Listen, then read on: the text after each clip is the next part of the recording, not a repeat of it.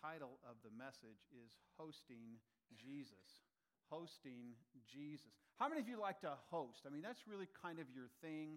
You really enjoy having people at your home, and you like it when people come over, and it's not annoying to you. Your house is always clean, and you always have something refreshing and yummy to eat. And I'm coming over, Jill, after we get done here. I'm looking for people I can come over, right? That's what they used to do in the old days. The pastor would just show up and go, hey, I'd be pleased to have dinner at your house. I mean, that's so crazy, right? I've never done that. Maybe try that. But, hosting is such a special thing. One of our 3 teams on Sunday morning is our host team. And their goal is to make you feel like this is a place that you're wanted, that it's a warm and friendly place.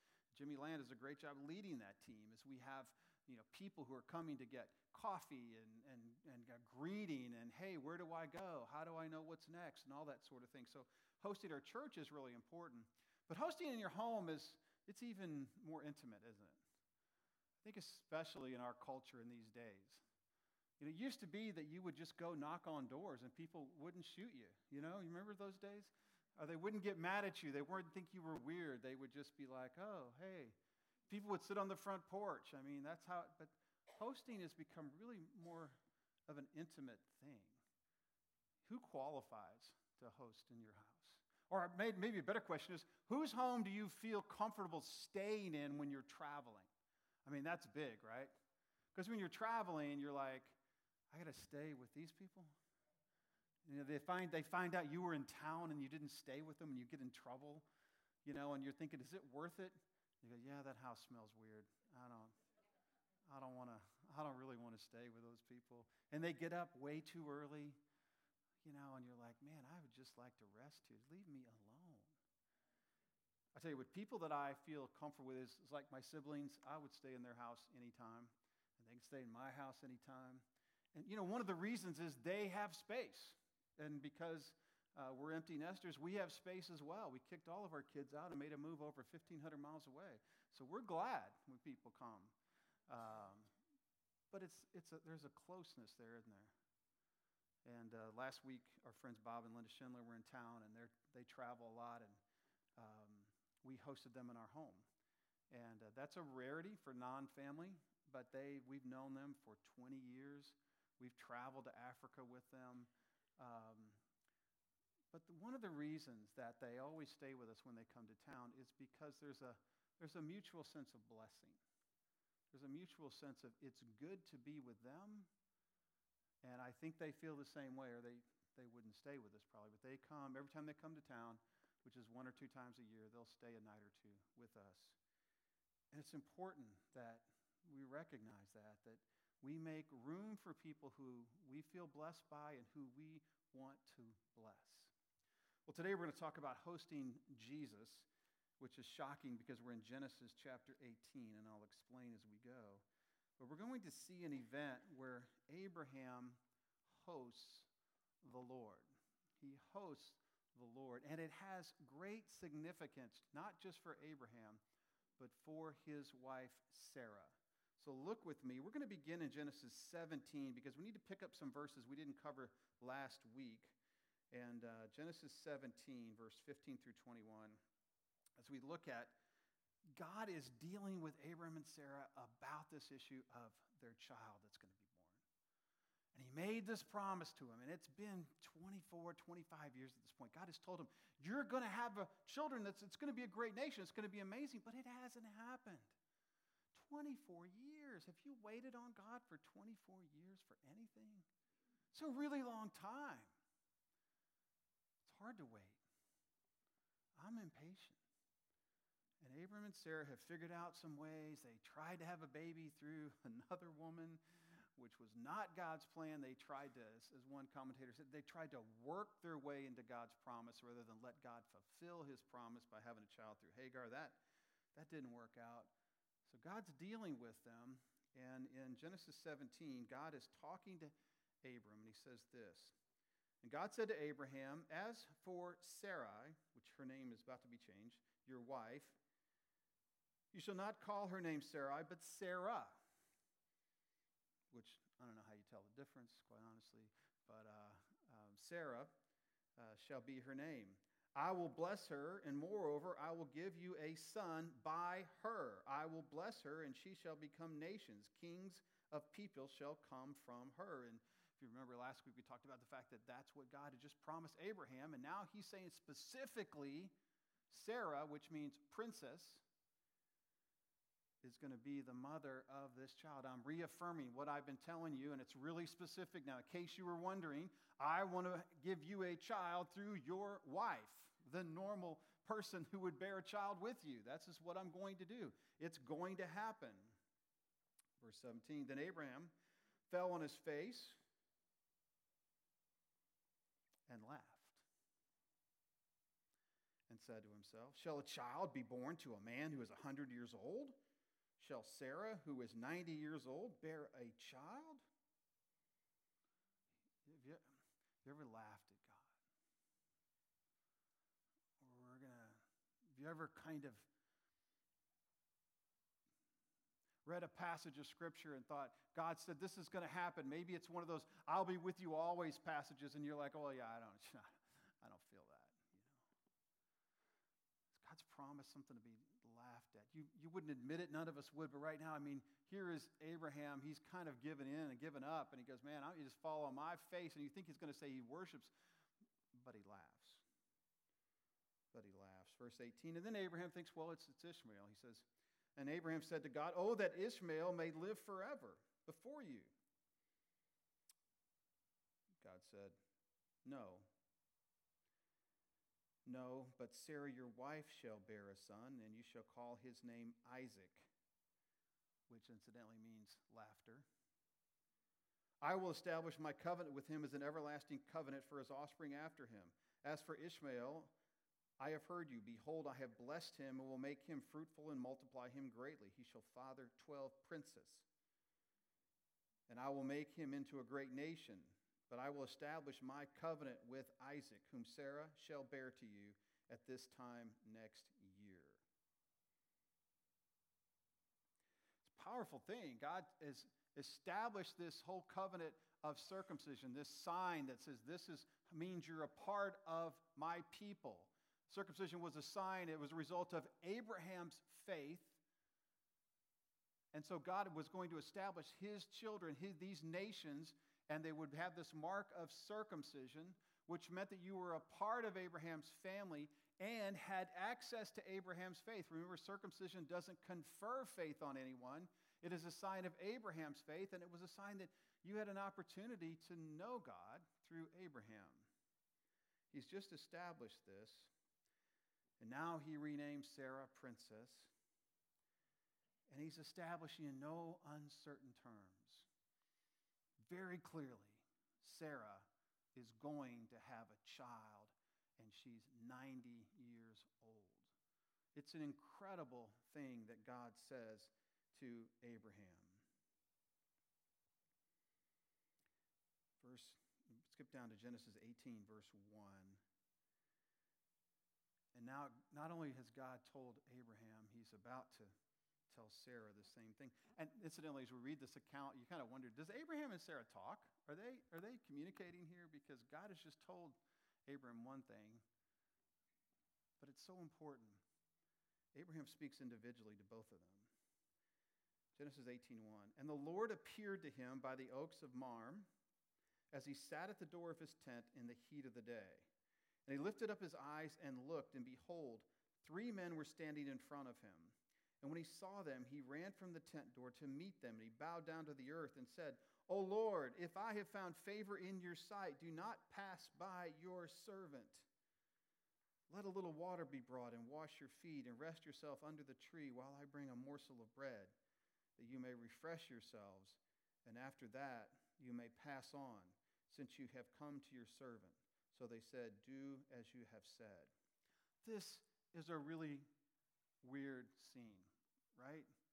Because 3 men show up, and this is the heat of the day, and Abraham is probably sitting in the shade of his tent, and he is probably taking a bit of a siesta or a bit of a rest. It was common in that part of the world at that time because it's hot. and you worked in the morning and the late evening, but in the heat of the day, it was time to take a break, get out of the sun, and that's pretty much what Abraham is doing. You can kind of see him sitting back, maybe in a bit of a recliner or like a hammock, and he's chilled out. Maybe he's dozing a little bit, and suddenly these three men appear. It's a little bit freaky. And he says to them, "O Lord, if I have found favor in your sight," refers to them as Lord. And as we see this story unfold, it becomes obvious that one of the three men is God himself. And this is really strange, right? Because I thought God didn't. We never. Abraham has been talking to God over and over throughout Genesis, right? God said this. God said go. God said, I'm going to bless you. God said, I'm making a covenant with you. And we never know how that works. There's never a God appeared. There's never a how does God speak? And you wonder if maybe he's been speaking through this version of himself all along. A lot of commentators would call this a pre-incarnate appearance of Jesus, which is probably the best explanation. So it's Jesus, it's incarnate, and it's two angels that appear to Abraham. How important is this?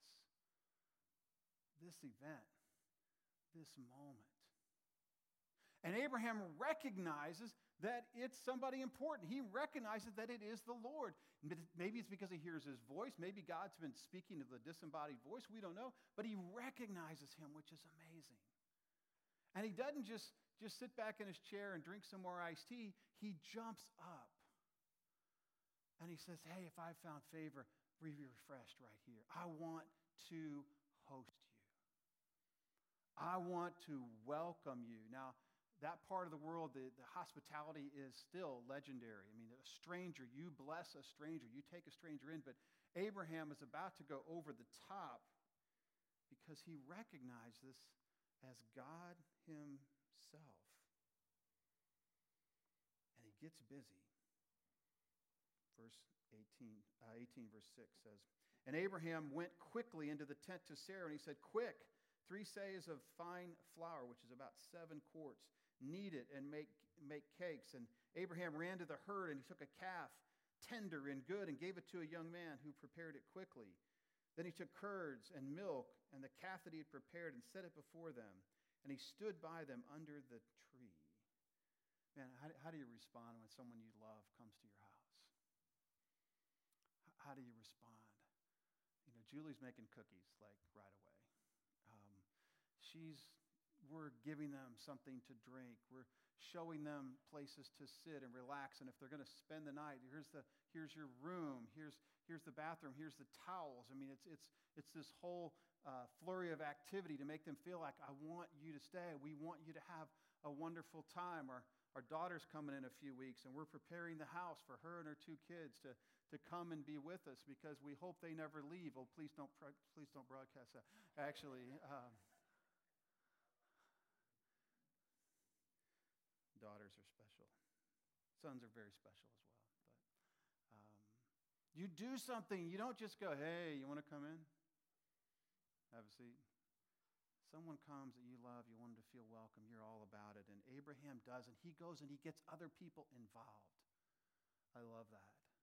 It's one of the things you have to learn as a follower of Jesus and as a part of a church is one of the goals is to get people the opportunity to do what they love to do.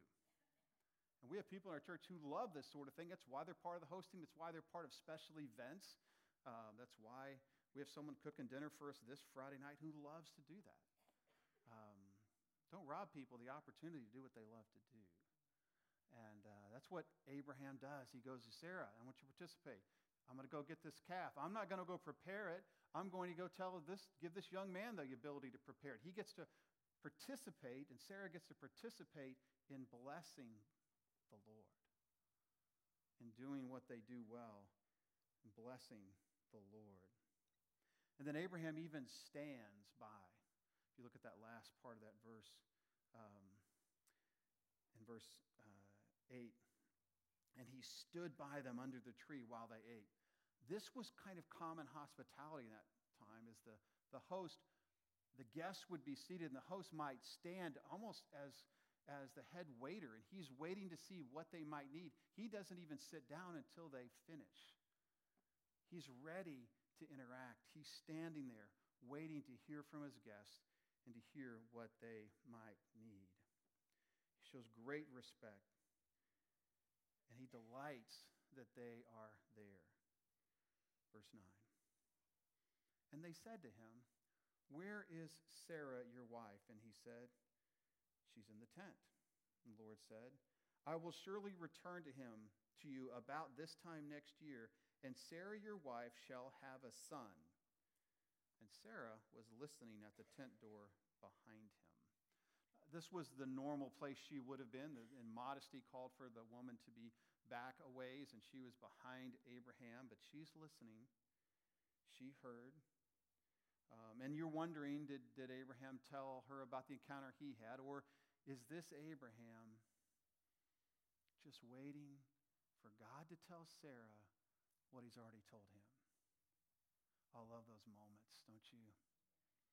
I mean, honestly, your wife, your husband, maybe you're waiting for God to tell them what you already know he's going to tell them, but maybe you've tried to tell them, but you're just waiting for God to tell him or her.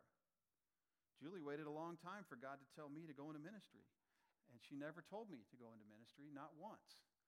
And so when I was called into ministry, I didn't know quite what she would say, but she was overwhelmed with what God had said. That's why marriage is one of the reasons it's so precious. If God's called you to be together, he's going to tell you both the same thing if you'll listen. If you'll listen. Verse 11. Now Abraham and Sarah were old, advanced in years. The way of women had ceased to be with Sarah. She was no longer in that zone, ladies, to produce children. She was long since past that zone. You know what I mean by that. She was old. They were advanced in years. And then she says, "Should I have this pleasure?" So they were old, advanced in year. The way of women had ceased with her. And Sarah laughed to herself, saying, "After I am worn out, and my Lord is old, shall I have pleasure?" Is it that she's going to have pleasure to have a child? Or I think there's probably not been any intimacy between them. That's how old they are. And she says, "This is ridiculous. I'm just laughing at God's promise." It seems impossible to her, given her situation. We shouldn't look down on her. We would all be the same way. She laughs. Verse 13. The Lord said to Abraham, "Why did Sarah laugh and say, 'Shall I indeed bear a child now that I am old?' Is anything too hard for God? At the appointed time I will return to you about this time next year, and Sarah shall have a son." Why did Sarah laugh? And this verse 14 that says, "Is anything too hard for God?" Really, the translation for that word "hard," there's an element of magnificence. Is anything too magnificent for God? Is anything too wonderful, too hard and wonderful for God to accomplish? Is there anything too hard for God? And I got to tell you, Abraham doesn't know what you know. He hasn't seen this whole scripture. He only knows about a few things that God has done, and really none of them involve a miraculous childbirth. But I love this statement: "Is anything too wonderfully hard for God?" Maybe would be a good way to say it. Why would you doubt what my promise has been? Is anything too hard for God? I love that Luke 1:37. Remember when the angel's talking to Mary and telling her, "You're going to bear the Son of God"? Verse 37 of chapter 1 of Luke says, the angel says this: "For nothing will be impossible with God." And for Mary, who would have very likely known the scriptures, that would have resonated. Oh, I remember the angel said that. God said that to Sarah. Verse 15. Maybe this is you. I think this is me at times. But Sarah denied it. She denied it, saying, I did not laugh, for she was afraid. He said, no, but you did laugh. She's not even self-aware enough, or at least brave enough, to admit her unbelief. She wants to act like she believes, but in reality, God heard her thoughts. This Lord, this pre-incarnate Christ knows what she's thinking and says, hey, you did say this. This is so important. Sarah's lost whatever faith she had in the supernatural. She could see God work through the natural. But to work through the supernatural is just not something that she's had a lot of experience with. And she did laugh. And God called her out on it. Let me tell you, it's a good thing when God calls you out on your unbelief. Oh, you didn't believe. Let me show you. You didn't believe. You did laugh. But you know what? Sarah's faith, I believe, is established in this moment. The writer of Hebrews describes this in Hebrews 11:11. It says, by faith, Sarah herself received power to conceive, even when she was past the age, since she considered him faithful who had promised.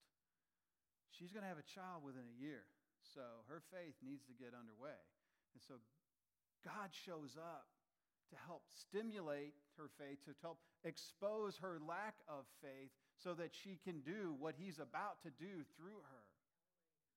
Every time God exposes our lack of faith, it ought to be a great thing to realize, oh, I thought I was faithful. I haven't been believing you could do the miraculous. It gives us the opportunity to go, wait a minute, I need to believe because you are faithful. You are the faithful God. So let me ask you, what about you? Have you been hosting Jesus? Or have you been laughing at his promise? You see, the Spirit of God is always available for you to host. The question is, are you hosting him? Or have you kind of had a hard time believing those promises that God gave? You see, the first thing we have to do to host him is to recognize his presence is real and it's here. He is walking literally by you every day. He's walking around you constantly. If you're a follower of Jesus, you've received the gift of salvation. His Spirit is present. It is available. Paul said this in 1 Corinthians 6:19 and 20. He said, or do you not know that your body is a temple of the Holy Spirit within you, whom you have from God? You are not your own. You were bought with a price, so glorify God in your body. And what he's saying is, you have to understand the Spirit is present. The question is, are you hosting him? I love Revelation 3:20. Kind of gives the picture of a church that's not hosting him. Behold, I stand at the door and knock. If anyone hears my voice and opens the door, I will come into him and eat with him and he with me. Here's the picture. God will never leave you, right? He said that in the Great Commission. Behold, I am with you always, even to the end of the world. What he's saying is, but sometimes he might be out on the front porch. He might be knocking to get in. Anybody ever come to your house, you weren't too excited to host them? What did you do? You act like you're not home. Hide. I have gone to see church people before. When I knocked at the door, I saw them run through the living room and hide. True. You know who you are. No, they're not here. Sorry. That was many, many years ago. It was crazy. You know what I did? I just waited. I just kept knocking. I go, they're going to come eventually.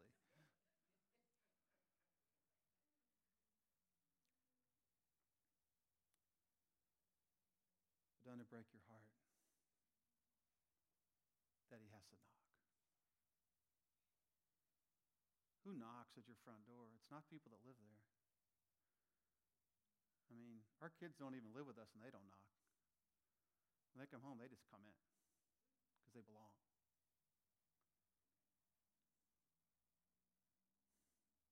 Do you want to host him? Do you want him to come in and eat with you? Live with you?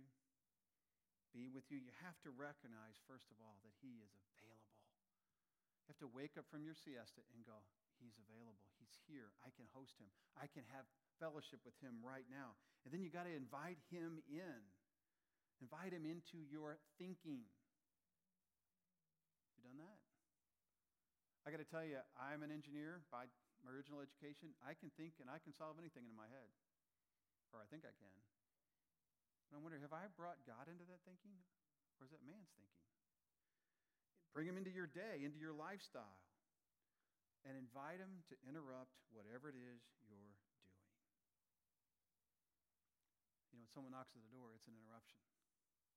Even when someone tells you they're coming, it interrupts your week, doesn't it?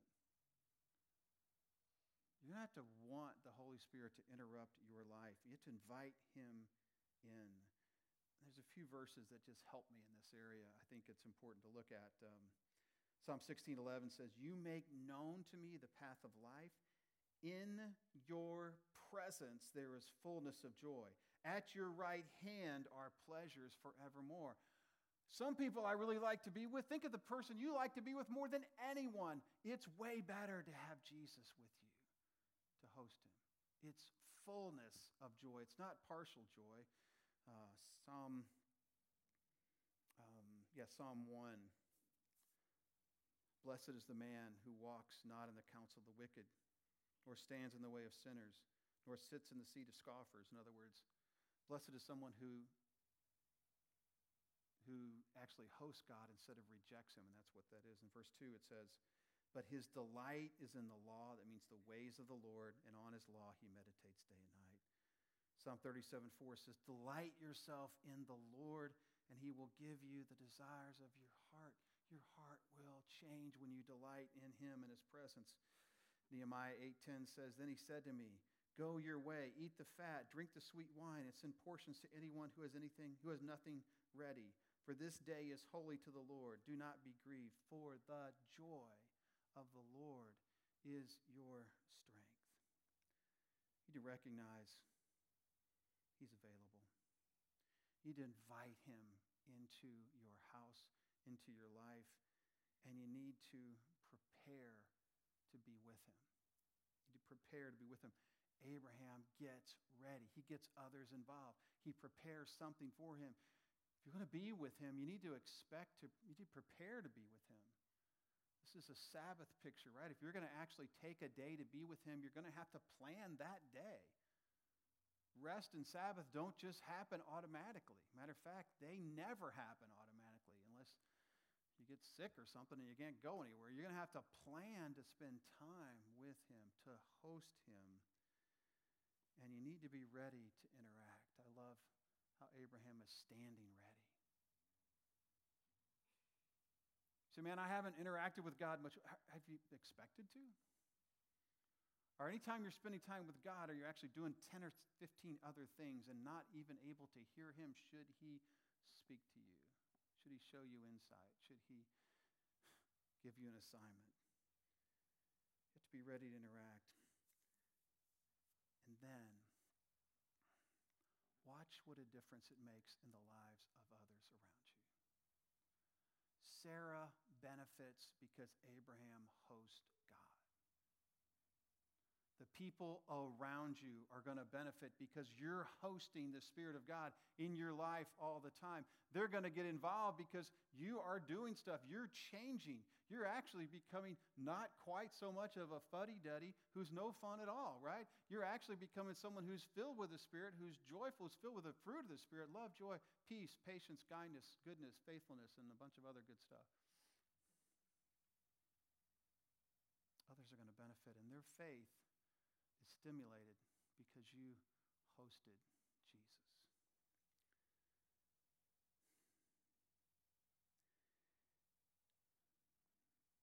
Are you hosting him?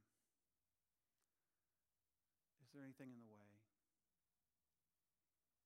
Is there something maybe you're getting from some other place that you need to be getting from Jesus? Is there some other thing that you're finding your peace in that you really should get from being with Jesus? Is it maybe a place that you'd like to go, maybe a vacation you'd like to take, maybe something you'd like to buy, maybe an activity you'd like to do, maybe someone you'd like to be around? All the while, Jesus is knocking on the door. Here's your opportunity to host him. This is your opportunity to host him. You see, God promises his presence. Others need his presence to come through you. Make a decision today to host him. And you may say, the reason I don't host him is I don't know him. I don't know if I've ever met him. Or maybe you knew him a long time ago, but really you kind of got your salvation and you kind of figured out life on your own, and you've forgotten that he actually still wants to come in off the porch and be with you, and you need to start making some time and making a place in your life to spend time with him. I want to encourage you today. Would you host Jesus? See, he's here. He's not some far-off place. That's what's so incredible about this era. He is here. Maybe there's some activity in your life you're like, well, because I have this lifestyle, I can't host Jesus. Listen, you need to repent of that lifestyle. I don't know if I can stop. That's not the problem. The problem is, will you repent and let him come in and fill you so you'll be less likely to do that lifestyle? Oh, the God of the universe wants to spend time with you. Would you host him? Would you bow with me? Heavenly Father,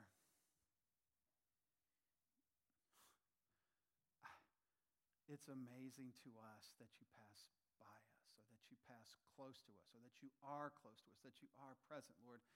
And I think sometimes, Lord, we take it for granted that you're near, and we don't even acknowledge your presence, Lord. Well, let that not happen today. God, in these moments, would you make yourself so real to each one of your people right now? May we feel you knocking on our door, or may we feel your presence in our life so real right now we could almost reach out and touch you, Lord, because you are that real. God, forgive us when we ignore your presence, when we treat you like an unwanted guest. Lord, that happens because we don't really believe you're going to make a difference. Oh, Lord, forgive our unbelief. Forgive the fact that we don't see you as someone who can do something so supernatural, so outside of the normal things, Lord, that we forget your greatness. Lord, we so want to be an influence to those around us, Lord. We want to host you.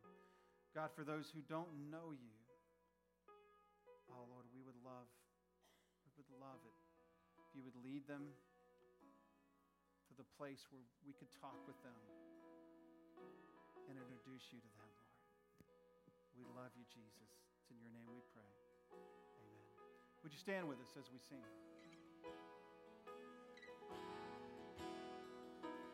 Be thou my vision, O Lord of my heart. Not be all else to thee, save that thou art. Thou my best Lord, my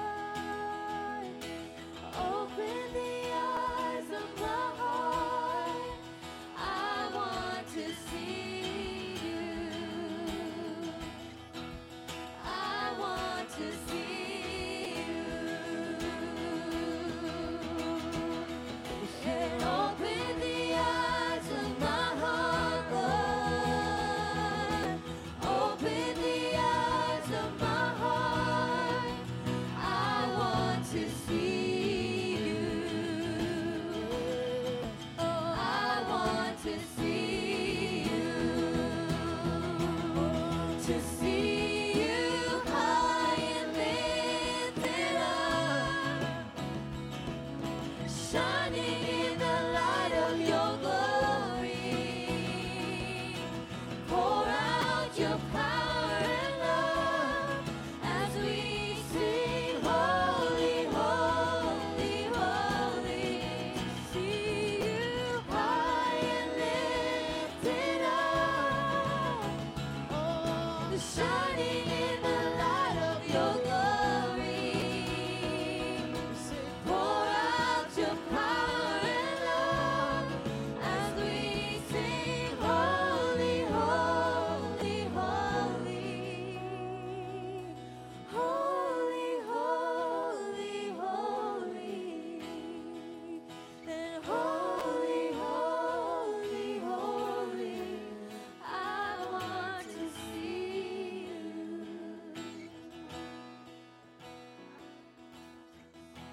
Amen. Amen. Thank you so much for being a part of worship. If you have questions, wondering how do I get to know this Jesus? How do I host him? I'll be right here at the front. Love to have that conversation with you.